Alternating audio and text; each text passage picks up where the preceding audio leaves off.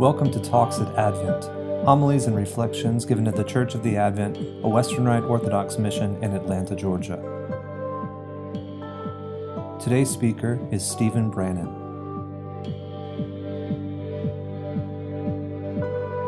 The first letter of St. John, from the 4th chapter. Beloved, let us love one another, for love is of God, and he who loves is born of God and knows God. He who does not love does not know God, for God is love. In this the love of God was made manifest among us, that God sent his only begotten Son into the world, that we might live through him. In this is love, not that we loved God, but that he loved us and sent his Son to be the expiation of our sins. Beloved, if God so loved us, we also ought to love one another. No man has ever seen God. If we love one another, God abides in us, and his love is perfected in us. By this we know that we abide in him and he in us, because he has given us of his own Spirit. And we have seen him and testified that the Father has sent his Son as the Savior of the world. Whoever confesses that Jesus is the Son of God, God abides in him and he in God. So we know and believe the love that God has for us. God is love, and he who abides in love abides in God, and God abides in him. In this is love perfected with us, that we may have confidence for the day of judgment, because as he is so, we are in this world. There is no fear in love, but perfect love casts out fear. For fear has to do with punishment, and he who fears is not perfected in love. We love because he first loved us. And if anyone says, I love God, and hates his brother, he is a liar. For he who does not love his brother, whom he has seen, cannot love God, whom he has not seen. And this commandment we have from him, that he who loves God should love also his brother. This is a remarkable text. It is written by St. John, whose gospel contains that famous line, "For God so loved the world that he gave his only begotten Son, that whosoever believes in him should not perish but have eternal life." We hear echoes of that line all throughout that passage. And clearly, St. John, having written his gospel in the decades after Jesus' ascension, writing these epistles now probably as an old man in Ephesus, maybe in the late 90s to almost the turn of the first century into the second, is still completely obsessed with the theme of love. God's love for us, our love for others in imitation of God's love for us. This is the theme of an apostle of Christ and his ministry. So, love, what is it? On our website, under our About Us page section, the first sentence describing who we are says this: "The Church of the Advent is a community within the city of Atlanta seeking to love God with all that we have and to love everyone as God loves them." Yeah, it's difficult to sum up the purpose or identity of a group or organization in just a few words, but if you have a website with an About page, you have to give it a try. So we faced that challenge in deciding how we were going to distill every aspect of who we are at this church into a brief description, and I think we did a decent job. We created actually 3 sections to introduce us: our name, our mission, and our values, and each of these have some brief paragraphs explaining those things. But at the top of that, to sum it all up, is this brief sentence encapsulating what we're all about: loving God and loving others. We thought this was appropriate because with all the unique things about us in particular, our history, what we believe, the things that may distinguish us from other churches or groups, like our name and our mission and everything, at the core, we are simply Christians. We're little Christs. That is, it's no longer us who live, but Christ who lives in us. And that is the universal Christian identity. Who are we at the Advent? We're Christians. So we just use this identity to sum us up the same way Christ did, the same way he explained what a Christian is, loving God and loving neighbors. He gives this command in the Gospels.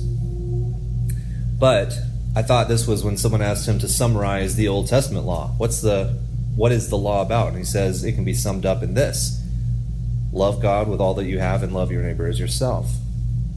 But what does that have to say for the New Testament? Well, what it means is that the New Testament is about the summarizing and fulfilling of the Old Testament. I didn't come to abolish the law, Jesus said, but to fulfill it. In other words, the whole purpose of the law being there to perfect the love of God and the love of others, had not been fulfilled or accomplished until Jesus came and did it himself.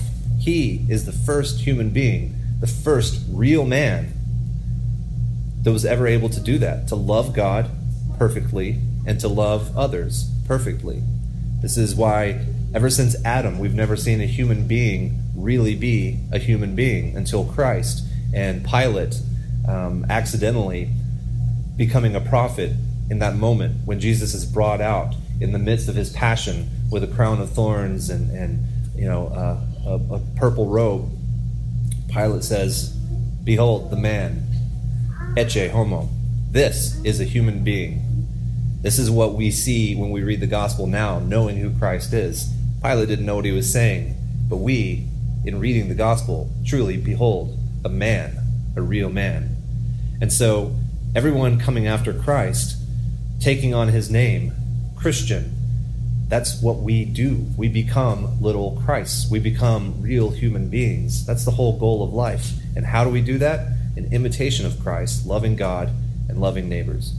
So we have this bi-directional love thing, right? Loving God and loving neighbors. But love is a broad term. What exactly is love? In English, we have the unfortunate situation where we have this one word to encapsulate a whole range of, different kinds of love. The ancients in Greek and Latin had all kinds of words that we now reduce to the one word, love.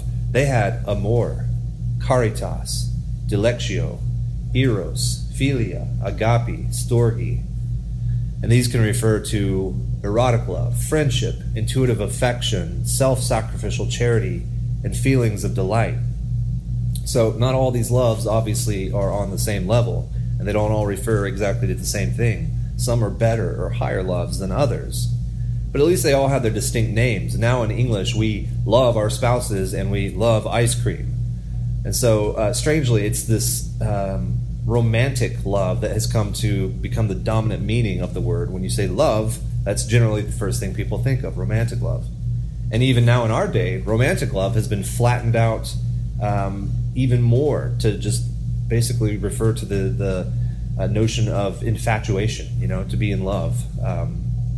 And then even that has been flattened out further and convoluted with sexual passion. Thus we make love. But passion actually is, that's not one of the words I use, because generally in the past the ancients didn't think of passion as a good thing. It wasn't a love. Passion from passio in Latin and pathos in Greek, it actually meant to suffer affliction. That's why we call Jesus suffering his passion. So we need better, more fundamental definitions of love when we explore what it means to say that God is love, like St. John did in his epistle. And we used Father Thomas Hopko's short catechism when we were going through our catechisms, and he, in that writing, has a short section explaining what it means to say that God is love. And he points out three distinct types of love, and I think this is probably the best way to arrange them. C.S. Lewis has his famous book, The Four Loves, and he picks out four. He adds storge as one of the loves that he explores, and then the other three are the ones Father Thomas Hopko explores. But I think we can maybe skip the storge one, and these I think will cover generally what we're talking about, the point of St. John's epistle that we read this morning. The first definition is agape, and this is a love that is in action. This is love for the sake of the goodness of the other. This is a love that basically means you want to do everything possible for the well-being of others. God truly is agape. This is the word St. John uses when he says God is love. God is agape. This love is something that just desires the goodness of the other. Another love, eros, where we get the word erotic, is a love that means you have a desire for union with the other. So if agape is a desire for the good of the other, eros is a desire to actually be united with the other. And again, we've wrecked this word by assuming erotic means almost sinful passion or just, all-out desire for pleasure. Well, that's not exactly it. Pleasure is a self-referential thing. Union and communion with another, to be united with someone, that's what the true meaning of eros is about. And it's not by accident that this concept of eros is the mystic's favorite way of describing the relationship with God. And not just mystics. I mean, this is mainline. All the church fathers, and even before them in the Hebrew tradition, would hold up the Song of Songs, that remarkable passage in the Old Testament, that amazing book, as an image of God's love for man and man's love for God. It's two lovers describing the type of love that we call eros, and that is the same thing as what God desires for us. He not only wants our good, he wants to be united with us. And in the New Testament, especially in Revelation, we've got this image of the Lamb being married to his bride. In Revelation 19, we read, "For the marriage of the Lamb has come, and his bride has made herself ready. It was granted to her to be clothed with fine linen, bright and pure, for the fine linen is the righteous deeds of the saints." And then in Revelation 21, "Come, I will show you the bride, the wife of the Lamb." There's this whole description of the wedding feast of the Lamb.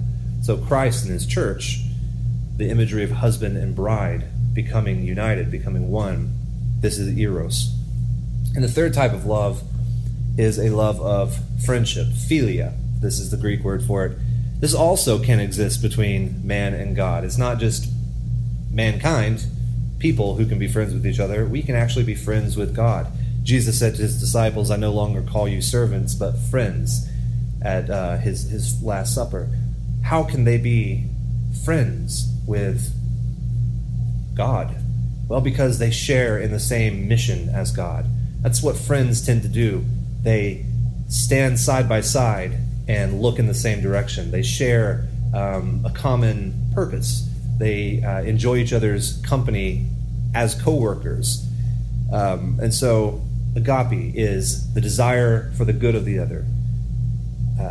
Eros is the desire to be united with the other. And philia is the desire to work with one another, to have a shared purpose.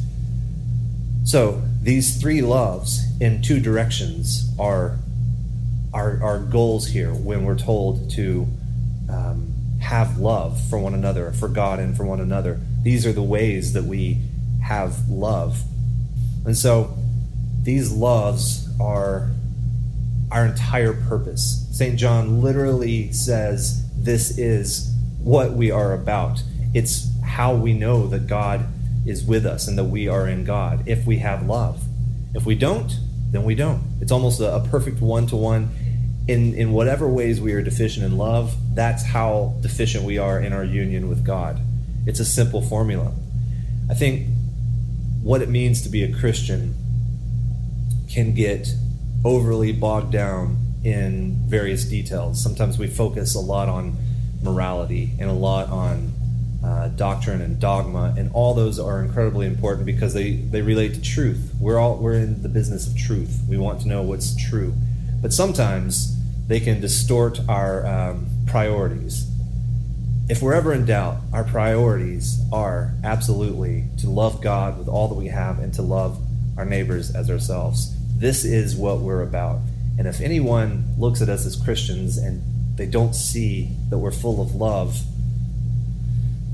then we're failing. That's the simple explanation. just so you know, in case it's not clear, we as Christians are not to hate anybody. We're not to judge anybody. We're told not to judge. It's a simple thing. We distinguish between truth and falsehood. In that way we judge. And what St. John says in his epistle, that we have nothing to fear when it comes judgment time, that's what he's talking about. God doesn't judge people because he hates them. He judges them because he loves them. And not just people, but the whole world, the whole cosmos. That's what judgment is about. Separating out what's good from what's bad. And it's not our job to say that a person is good or bad. We can recognize good and bad things in the world, and in behaviors, and in the things that people do and say. That's why we get behind some things and have to say no to others. But that doesn't mean that we're judging people. It means that we're judging good from bad, just like God does. Our gospel passage this morning has a very troubling picture for some. You have someone suffering in torment in flames. It's this metaphysical picture of an advanced judgment. And you have Abraham saying, look, there's a chasm here that prevents good and bad from commingling. And, good and bad are represented in that story by two different people. Now, that's a story the Lord gives us. It's not something that we go around and apply to what we see. You are like the poor man and you're good. You are like the rich man and you're bad. That's not what the story is about. It's to describe that goodness and badness have to be separated, and badness dealt with and goodness propped up. The judgment is beyond our scope. All that we can do is have the assurance that if we dwell in love everyone and love God, then we have nothing to fear in judgment. Whatever's bad in us, we can be assured that that's going to be dealt with in the judgment. So our job now is to deal with that ourselves, to get rid of it by filling our hearts more and more with love, not with self-righteousness, not with moralizing, not with trying to learn all the right things to say or to do, but love. That's the motivation. That's what drives us. If that's our motivation, everything else will follow from there. Seek first the kingdom of God, and everything else will be added. Prioritize. First things first. The first thing for us is to love God and love our neighbor. Sorry if I have to keep repeating that. It's obviously important, since St. John, for his entire long life, continued emphasizing that as the purpose of the Christian life. So I think on this first Sunday, launching us into our sort of ordinary time where we just count Sundays throughout the year, we've gone through this whole giant journey through Lent and Easter and Ascension and Pentecost, and last Sunday was Trinity Sunday. And we had the Feast of Corpus Christi was this past Thursday. And so the lessons we've learned were theological, and they give us the foundation for living. And now in this first Sunday, launching us out into this new journey throughout the year, what better foundation to launch off with than the first thing to remember? Love God, love neighbors. In the name of the Father, and of the Son, and of the Holy Spirit. God is one. Amen. Talks at Advent. Homilies and reflections given at the Church of the Advent, a Western Rite Orthodox mission in Atlanta, Georgia.